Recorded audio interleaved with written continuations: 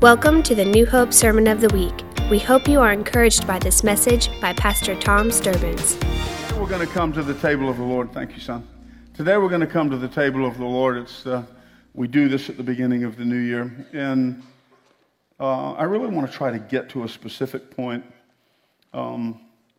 There's hardly a Saturday night or a Sunday morning where I'm not speaking with a pastor of another church somewhere about the Word of God. And I just a text message or a call and say, hey, talk to me about this. And such was the case this morning, and my heart was ignited with what we got to talk about. But I want to come to, as we come to the table of the Lord this morning, and we do have our children here.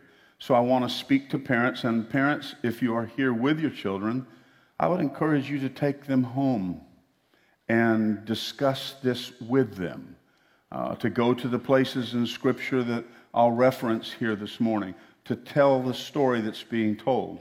Because ultimately, listen, though as we come to the table of the Lord, there is a piece of bread and some juice from the vine, grape juice, okay? That is similar and representative of the last, what we call the Last Supper in the Bible. It's recorded in John 13, amongst other places. But the Last Supper. Now, the Last Supper was what was known in the Bible, and you really need to know this stuff, as a Passover meal. Now, when I tell you it was the Last Supper, it was really the Last Supper. You see, because the Passover meal was a provision that started way back about 3,500 years ago, 3,800 years ago in the Old Testament, when the people of God were coming out of 400 years of captivity into Egypt. They came out of captivity in Egypt, and God said, I'm going to deliver you from captivity, from 400 years of slavery. I'm going to begin taking you out there to the land I promised to give you 400 years ago.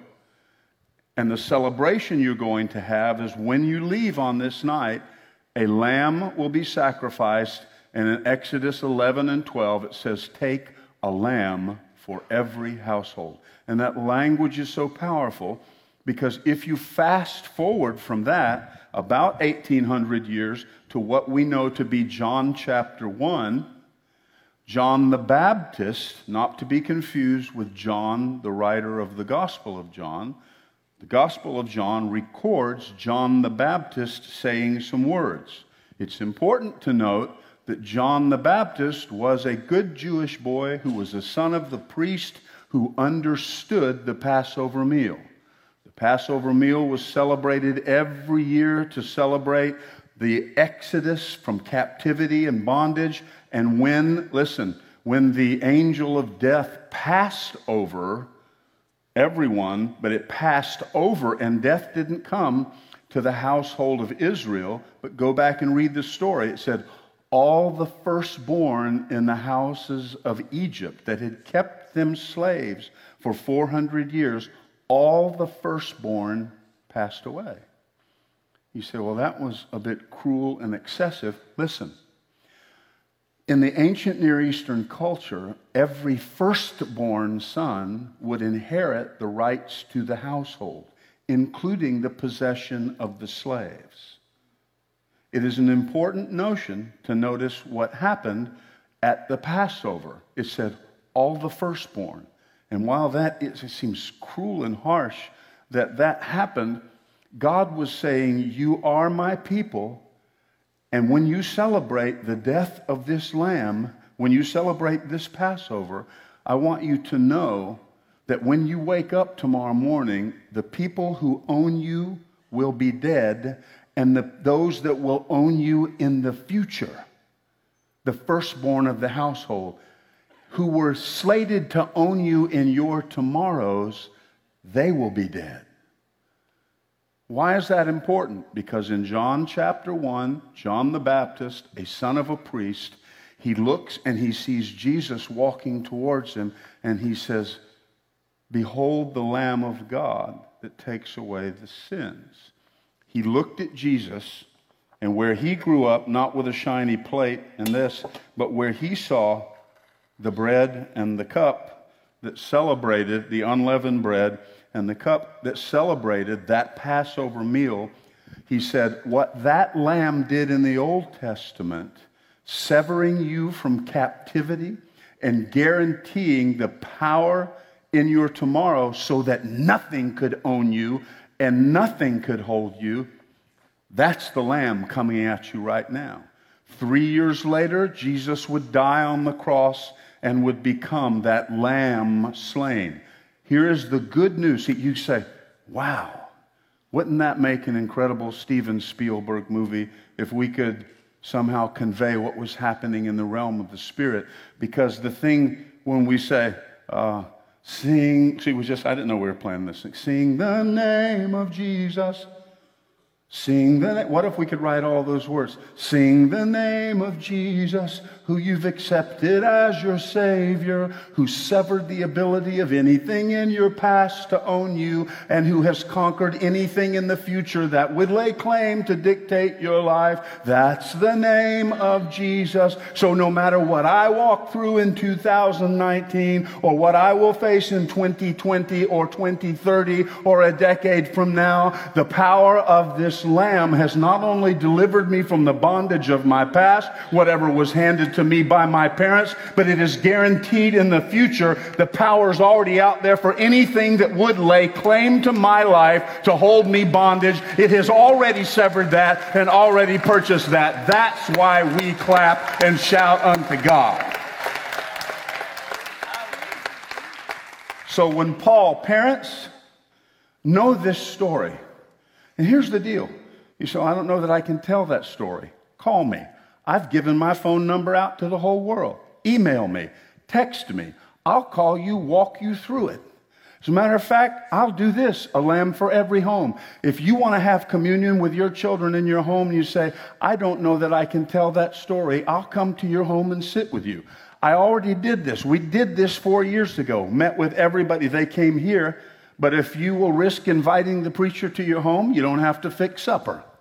I'll bring juice and crackers. I'll sit and explain it to your children. You said, you'd really do that? I'm not being dramatic. Yes, I would. Because in 2020, more than anything else, you need to know that you have a lamb for your home. When Exodus says there's not just a lamb for a nation, not just a lamb for a universe in some deistic fashion. We all believe there's a God out there, but entirely disengaged from the uniqueness of my life. He bothered to say pointedly, not just a lamb for the world, and John would say that, the lamb that takes away the sin of the world, but he already set it up in the Old Testament. He said the world includes your home, and your home, and your home, and your home, and your home, and your home, and your past, and your future, and your life. Let's give the Lord praise for that right now. He's worthy.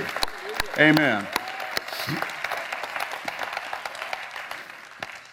So if I were to stand here today and say, if I told you one thing as you come to the table of the Lord to claim, and you say, claim, I'll get to that. I titled this, Things You've Heard Here, through the years if you've attended, Making Up My Mind. We stand on the second Sunday of a new decade. Not just a new year, but a new decade. Yesterday morning I had a breakfast with a handful of young men, and I asked them to think about that. On the second Saturday of 2030, where will they be? What will happen? What would you like to see God do in your life? Begin thinking about that. Not just what you're being delivered from, but what you're being delivered to. Is there any sense of future? Making up my mind. I'm going to, if I could tell you one thing, and man, I have to tell you, my heart is, by the way, we're going to, I finished that sentence, that I've been warned not to say over and over. My heart is full. Can I tell you this?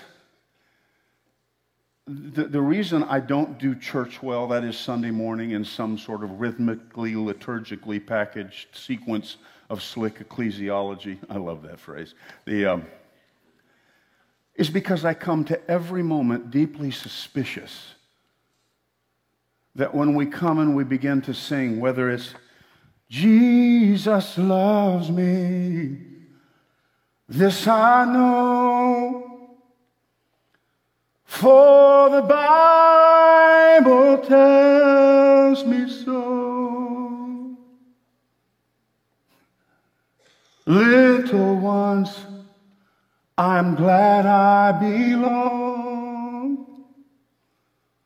I might be weak, but you're always strong. Yes, Jesus loves me. Yes, Jesus loves me. Yes, Jesus loves me. The Bible tells me. So I can't remember when I learned that song.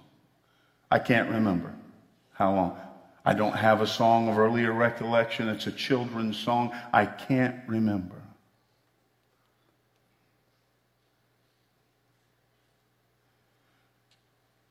But I come to these moments that as we come into a moment of worship, there is this saturating suspicion that we haven't come here to move through motions and check things off. And by the way, did you know there's a reason we do things we do here, biblically based? Because are you aware that the Spirit of God, listen closely, is housed in an earthen vessel or container? Paul writes that. He says that it's housed in an earthen vessel. That means it's an earthen vessel that walks through the door. You can laugh at this. It's an earthen vessel that came through Sunday morning exit traffic in Sevierville. He said, we should be more spiritual than that. It should be, but the case is, Paul says it's an earthen vessel. It's an earthen vessel that may have fussed with your husband or wife last night or on the way here.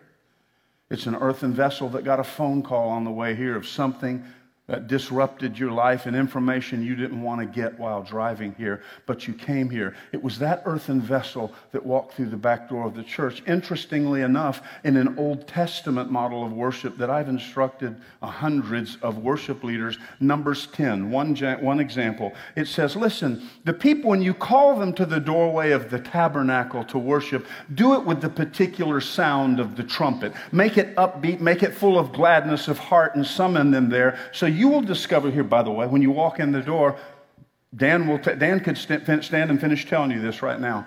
We don't pick a brand new song for the first song out of the box.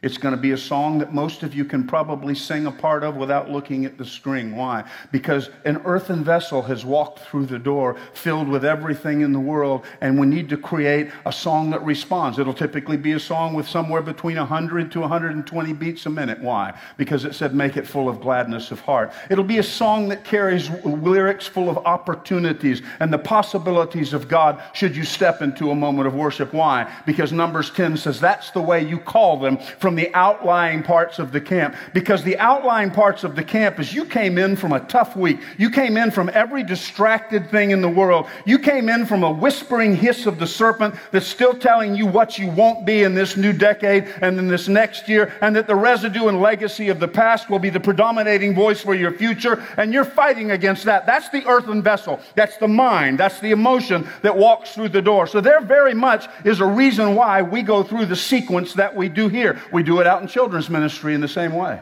It's thought about and it's prayed over. It calls us in from the outer camp to the doorway of the tabernacle so that when we get there, as we begin to experience the presence of the Lord, then it begins to change. You say, wow, there really is a rhyme and reason to what we do. Yeah, it's biblically based. But I come to every one of these moments believing that there's someone in this room that doesn't need slick orthodoxy in a sequence of ecclesial expression nicely packaged on Sunday morning. There's one person on the fringe of the crowd. It was on the fringe of every crowd that Jesus assembled. That their names we don't always know. As a matter of fact, most of the time we don't. But we know their pain, and we know their suffering, and we know they needed an encounter with God. And it wasn't a slick assemblage or another agenda that would satisfy the need, and we hear it time and time again. So I want to tell you the thing I'm convinced of is New Hope will always be a place of awkward worship. It'll always be a place where there's a sense of holy hesitation because there's something bigger than the container we can manufacture to hold God in 60 or 75 minutes. It's that place. It's that place here right now. The passage of Scripture that we've looked at so many times here as we've done life together comes from Paul. It's 1 Corinthians 11. Everyone say 1 Corinthians 11. It's Paul telling the story of an encounter. And I'm going to skip by the first 6 verses. Let's start at verse 23. Amanda, please. For I received from the Lord that which I also delivered to you, that the Lord Jesus, in the night in which he was betrayed, he took bread. It's a reminder of the most extreme provision of redemption. Hear me. This verse, that in the night he was betrayed. There's a reason why it's phrased. Of the most extreme provision of redemption for the most extreme point of violation and failure. See, I could do a whole sermon, if not a whole sermon series, off the one verse. Please, here's the example.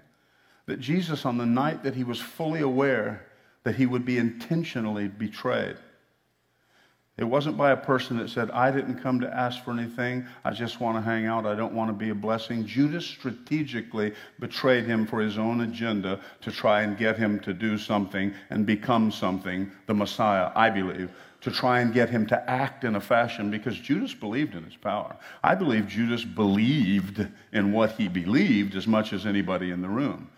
But I believe he was trying to manipulate and push Jesus into an action of something that was far more politically associated for the nation of Israel, but Jesus wouldn't do that. And so he was betrayed intentionally, I believe, because he wouldn't do what Judas had hoped he would do. It's that night. That's how this starts off. That in the night that he was betrayed, he took the bread and the cup. And see, I told you that it was the Last Supper. You see, once the lamb, died, then literally roasting and cutting and sacrificing a physical lamb, not only was it not any longer a necessity, it no longer accomplished anything. Do you understand that? Do you understand that? That it no longer accomplishes anything. The Lamb, once and for all, was slain, and so it was the Last Supper. The good news, it was the last day that old covenant was in effect, and there would soon be a brand new one in effect. So he said, I received this. Now where he goes, verse 24 says, and when he had given thanks and broke it and said, this is my body, which is for you. Do this in remembrance of me. In the same way he took the cup also after supper, saying, the cup is the new covenant in my blood. Do this as often as you drink it in remembrance of me. Let us remember the death. For verse 26, for as often as you eat the bread and drink the cup, you proclaim the Lord's death until he comes. I've done extensive study. If you want to hear it, there's 2 or 3 MP3s. Send me an email at Tom@New Hope Online. Tom@New Hope Online. I'll send you notes. I'll send you the link to the MP3 of the more extended teaching. Therefore, here comes the phrase, whoever eats and drinks of the cup of the Lord in an unworthy manner shall be guilty of the body and the blood of the Lord. I wanted to get there and say one more thing, and then we're going to come to the table of the Lord. If you grew up in church, and many of you did, we're in the Bible Belt. We're not in the northeast of the United States or the northwest. So many of you grew up in or around church, and many of you encountered this verse of Scripture being read where it said, whoever eats in an unworthy fashion, and it would often be followed by something. If you've done something wrong this week and you come to the table of the Lord, you better not eat or drink of the cup, because watch what Scripture says. Okay, here we go. Shall be guilty of the body and the blood of the Lord, but a man must examine himself, and so doing he is to eat of the bread and drink of the cup. Now, it goes on to say, that I leave those verses out, it appears that I may have, that, do I have verse 29 up there? I can't see that little print all the way back there. Looks like I left it off of here. But it goes on to say, for this reason, for this reason, it says, many of you, what does that say back there? For he who does not drinks judgment to himself, if he does not judge the body rightly. And then it goes on to say, because of this, some of you are sick and you've died early. Oh my goodness. How many of that scare half the people in the room away from coming down here? Well, I better think about this real carefully. Can I tell you about the word unworthy? Who doesn't drink of it, who drinks in an unworthy. It's the negated term for axios, anaxios. The word means a scale that you weigh the worth on. And the language is this: don't come to the table of the Lord in a casual manner. It does say that. And that's what the larger text, if we would have started at verse 17, it says, hey, you have places at home you can eat and drink and do your stuff. That's not what's happening here. Don't come in a casual fashion. What does that mean? Yeah, okay, it's juice and crackers, bam. But there is something intrinsically sewn into this act of worship. Please look this way. Almost done. The same way we talk about what happens when we lift up holy hands in worship. I can send you links for the extended teaching on that. We don't do it because we're charismatic or Pentecostal or whatever brand you want to put on us. We do it because it's a way of engaging a transaction, a point of, I call transdimensional worship. That this reaches from earth into heavens, because it says where there's an uplifted hand here, there's a God there who reaches back from heaven's side and says, what you make binding on earth shall have been made binding in the heavenlies. And there is a God that responds. See, I believe that. You say, yeah, man, I believe that. I believe when we sing, when we pray, when we declare that I can say, Father, over our home in 2020, over this church, that I can say, Father, Hans is the principal of that school. Lift your hand, son. I'll walk out here in the dark. They won't be able to see me on the camera. I pray, it's Northview Primary. Father, I pray for, stand to your feet. I pray for every child that he has any voice of representation to. Lord, increasingly in our culture, we are disallowed from speaking anything of personal faith in any direct fashion. But Father, this young man is the anointed of the Lord, in whom the fragrance of eternity abides. There's something in the realm of the Spirit that just goes out around us as believers, because we are the anointed, in whom the anointing dwells. I pray in this school year, perhaps, Lord, as Peter would write, without even a word being said, that those under his care, those who statistically half of them or more come from broken homes, Father, statistically at this school, there's a disproportionate level of poverty where children in that school don't even have enough to eat. Many of them come every morning without breakfast, Father. I pray in this school, may he know he's been strategically planted there. And without a word being spoken, Father, may he walk around those halls with hands uplifted while they're still empty, praying blessings, becoming a point of binding a transaction between worlds. And may you reach back from another realm and somehow grace that place with the intangible realities that may be measured on some chart about kids that seem to be learning disproportionately, kids that seem to be recovering, kids that seem to be pushing back against poverty. They may not find a way of quite nailing it down, but we will know what has happened because the people of God have lifted their hands between heaven and earth, and we're silly enough to believe that you reach back with something that can't be quantified in Jesus' name. That's another good place to shout unto God. A lamb for every home. I'm going to tell you the one thing as pastor, if I were to tell you this year, that you're going to come to the table and say, Father, Dan, you can come back out if you want, son. Come to the table of the Lord and say, I want to reclaim this. See, because taking of it in an unworthy manner is simply this: coming to the table of the Lord and saying, Lord, there's no way I can estimate the power that came through the cross of Christ into releasing my past, redeeming my future, just setting me free in every imaginable way. There's no way, but I don't want to leave a bit of it on the table. See, I just laid this here and there's a little crumb. I want you to create a mental image of, God,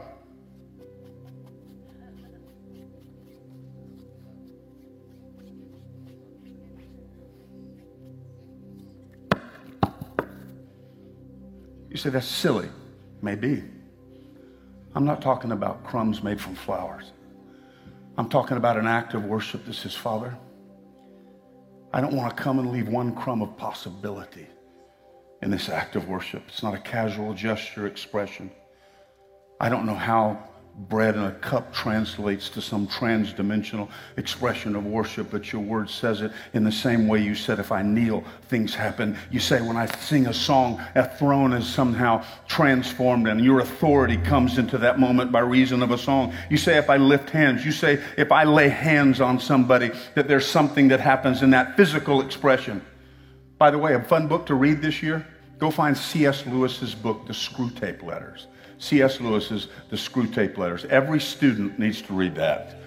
It's a story written about an older demon telling a younger demon how to deceive and conquer the believer they've been assigned to. It's a great book, and in it, it says, oh, and make sure you convince them that physical gestures of worship mean nothing. That's beneath the thinking person. They matter. Not legalistically. You don't have to do anything. You can do anything you want. You don't have to do a thing. But when I say you can walk to this today and say, Father, I don't know that I get it, but I've come in worship. I've got this picture going on in my head. I'm telling you, at some point, we're going to have the money at this church where I can hire an animator. Because of the pictures that are in my head, when we come to the threshold of worship, we can come. I study it, I teach it, I break it down, but when it finally comes to engaging God, I want you to, got it, Jumanji. Okay, that means half the room here won't get this. But all the kids and everybody under 40 will have seen Jumanji. Okay, for all of you that saw Jumanji, remind Amanda, I need to find that clip. Dan, I need that clip for next Sunday so I can come back and make sense to the other half of the room. It's a game they play, and they don't even know what they're doing. They switch it on. It has, watch this, it has a power. They can't determine its source. Okay, all the stuff that's there, and all this, they try to unplug it, but it still works, and they push the button, and all of a sudden they begin to disassemble molecularly, and they appear in another world, reassembled in an entirely different character, most of them preferable to the existence they had. Beloved, can I tell you, I can break down worship for you, take the verses and do all of that, but when it finally comes to engagement, you reach across into another world where there is just this, at a spiritual level, this molecular disassembling that happens, where you just come into the presence of God, and when you walk away, He says, let me just sort of put you in a little bit better shape than when you walked in, and then we pop back into this side, and it's like, wow, talking about a makeover, baby. I'm going to get an animator that can do this. You watch. It's going to happen before you get rid of me. It'll be a lot of fun because you say, oh, that's what was living in that whack job's head all these years. If I could, I've said this 5 times, that if I could say one thing to you, I want you to come to the table of the Lord, and I want you to say these words. Father, I've come to receive the fullness of your word and worth. Whose word will be final? I want to talk to you this morning about John 14, about things that I've taught you 100 times, and this morning I saw it all over again and at a whole new level, about God bringing back the finality of His Word. If I could pray one thing, it's, Lord, in 2020, may the people of New Hope, may your Word be final. It's why one more time for the 10th year in a row, we're coming to do the Read Initiative. We'll begin it next Sunday morning at 6 a.m. We're going to read the entirety of the Word of God through, and then we're going to have a night of worship and blessing on Thursday night, and we're going to amp the worship up this year about 10 notches. To engage God, and then we're going to walk around in every picture and every home that's here. We're going to pray over every one of them by name, a prayer of blessing in 2020, that the Word of God, and I don't mean just the words off the pages, but the finality. We're going to read every word in a final sense and then say, may the Word of God be the last word in their life. Because here's the deal. It hit me again. I live in the first 3 chapters of Genesis. I believe they're the lens through which we must interpret Scripture. And so here's the thing that happens. it hit me of all times. I'm just living in it. I've asked God to make it in my mind more and more. And so Genesis 3, first verse came through. It had to be God because I wasn't like quoting Genesis chapter 3. Now the serpent was more crafty than any beast of the field. But it happened, Jeremy, when I was walking through the front door of Sam's. Great spiritual moments happen in Sam's. In case you didn't know, there will be a Lowe's and a Sam's Club in heaven. God told me. I feel close to God when I go to both of those stores. I walk through the front door. By the way, elders and prayer counselors, whoever's going to be serving at these different stations, please go ahead and hop up and come down here. But watch this. I walk through the front door, and at the front door, there's a Verizon or DirecTV person every time. Going out, there's a vinyl siding salesman every time, or windows. And you come walking in. Everybody listen to me. I'm done right here. Because here's what I'm going to pray for you to get deliverance from. And it hit me. The guys, it's always this winsome personality, type A guy. You know, they're young, they're good looking, they're just assertive, and they come walking. I came walking in, Hans, and he comes up and he says, actually, this one happened on the way out. He got me. I made the mistake of making eye contact. I have a yes face. Oh. It's funny. It really is funny. If we're in a foreign country, like going through one of the dumps or something, or through a depressed area, I can be with a group of 30 pastors. The people on the street will pick me every time. Every time they'll come to me. Do you have anything? Yes, you can have my shoes. You know, you can have just it all. You know. So I made the mistake of being in and looked, and he comes and says, "Hey, man, nice sweater you have on there." Now see, here's the deal. We both knew that he didn't mean what he just said. There's something in our DNA, we know that, see? We both knew that. But for some reason, that stupid gene that's on every human being, you feel the need to engage. Yeah, nice sweater you got there, man, you're looking good. Well, thank you, you know, it's a new year, so we started this conversation. Hey, by the way, see, we know it's a conversation, and that guy doesn't want to talk to me about my sweater or how a 62-year-old guy looks who's gained 14 pounds over the holiday season. We both know it's radically disingenuous, but we somehow, there's the stupid gene. We want to engage. Enter Genesis chapter 3, verse 1. Now the serpent was more crafty than any beast of the field, and he came up to Eve and says, "Hey, has God said you can't eat of any tree in the garden?" She knew that he didn't say that. And she knew that all he had to say was 4 verses later, God was about to show up. I don't know, 15, 20 minutes. We've talked about that. And they heard the God at spirit time, the Hebrew says. And she should have said, when he engaged, she said, wait. You know what? Before I even bother engaging you, God's about to show up here any minute. You can just ask him for yourself. See, I've learned that. When I'm with Brenda, somebody grabs me and says, "Hey, you interested in it?" Talk to my wife. Yeah, she has the true gift of mercy. You know the definition of mercy is? God refusing to join me in my opinion of me above his opinion of me. Or, remember we studied it for so long, the 74 times in the Old Testament. All you got to do is put in, say no. God is the say no to everything that would try to find a place in my life. God, mercy says no. Mercy is not niceness of God. See, my wife has the gift of mercy. Talk to her. Would you be interested if I... No. Well, how about that's a nice dress? No. Can I just talk to you about no? Some of you need to invoke the God of mercy into your life this year. Watch. Someone not only needs to accept his word as the final word, but you need to let him have the final word. See, we think we have to deal with all of these echoes and whispers of the past. Well, do you know you can't do that? What, really? Well, you know what your mother and your father and your grandparents did, and you've just inherited that. Wow, is that the truth? My prayer for you as you come to the table of the Lord, that you would walk away in a worthy fashion. Father, in 2020, there's perhaps no other greater expression than the cross of Christ that represents the fullness of your word and your promise that started in the opening chapters of Genesis that said, a problem's going to happen, but I'm sending one. I'm sending one that will crush the head of this serpent, and it will happen. I'm sending him, and he's going to come through a cross. And Ephesians will write, but we overcame them on the cross, triumphing over them before all mankind. I'm going to send an apostle who will write, if they'd had any idea what they were doing on the cross, they never would have done that, because it was on the cross that they were crushed. And it's, Father, that I come with no greater expression of worship than the power of the word expressed through the cross.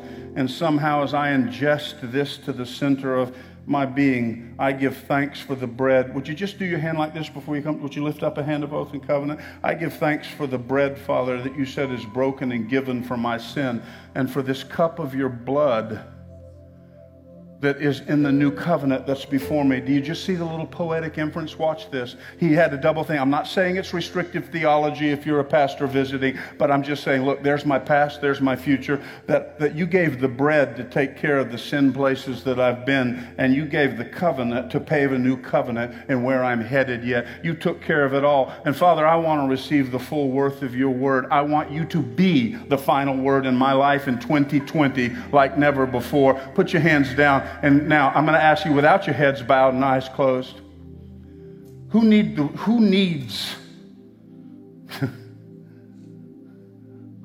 to call on their God and say, can you step in here? Did you know there's never a moment when God says, no, I'm busy, I'm sorry, dude, I got no. And God steps in, and for every whisper and hiss that comes, he brings the full worth of the cross with one word. No, no. And hell starts to whisper, Father, God, no, no, no. Mercy says no. Can I just one more second? The blind man cried out, Son of David, have mercy on us. Because every description of me right now functionally is that I'm blind and always will be blind. And it said that Jesus stopped and had mercy on them. He said no to the blindness. Paul would write of his own issues, and he says, I was a murderer, I was a transgressor, I killed people, and yet God, great in his mercy, God in his say-no-ness, found me, one absolutely unworthy. He knocked me off my donkey and said, I have a different plan for you. Well, God, I think what I need to do is no. Well, God, what I've been raised to, no. Well, God, I was born of the tribe of Benjamin. I'm a Jew of Jews, circumcised as a keeper of the, no.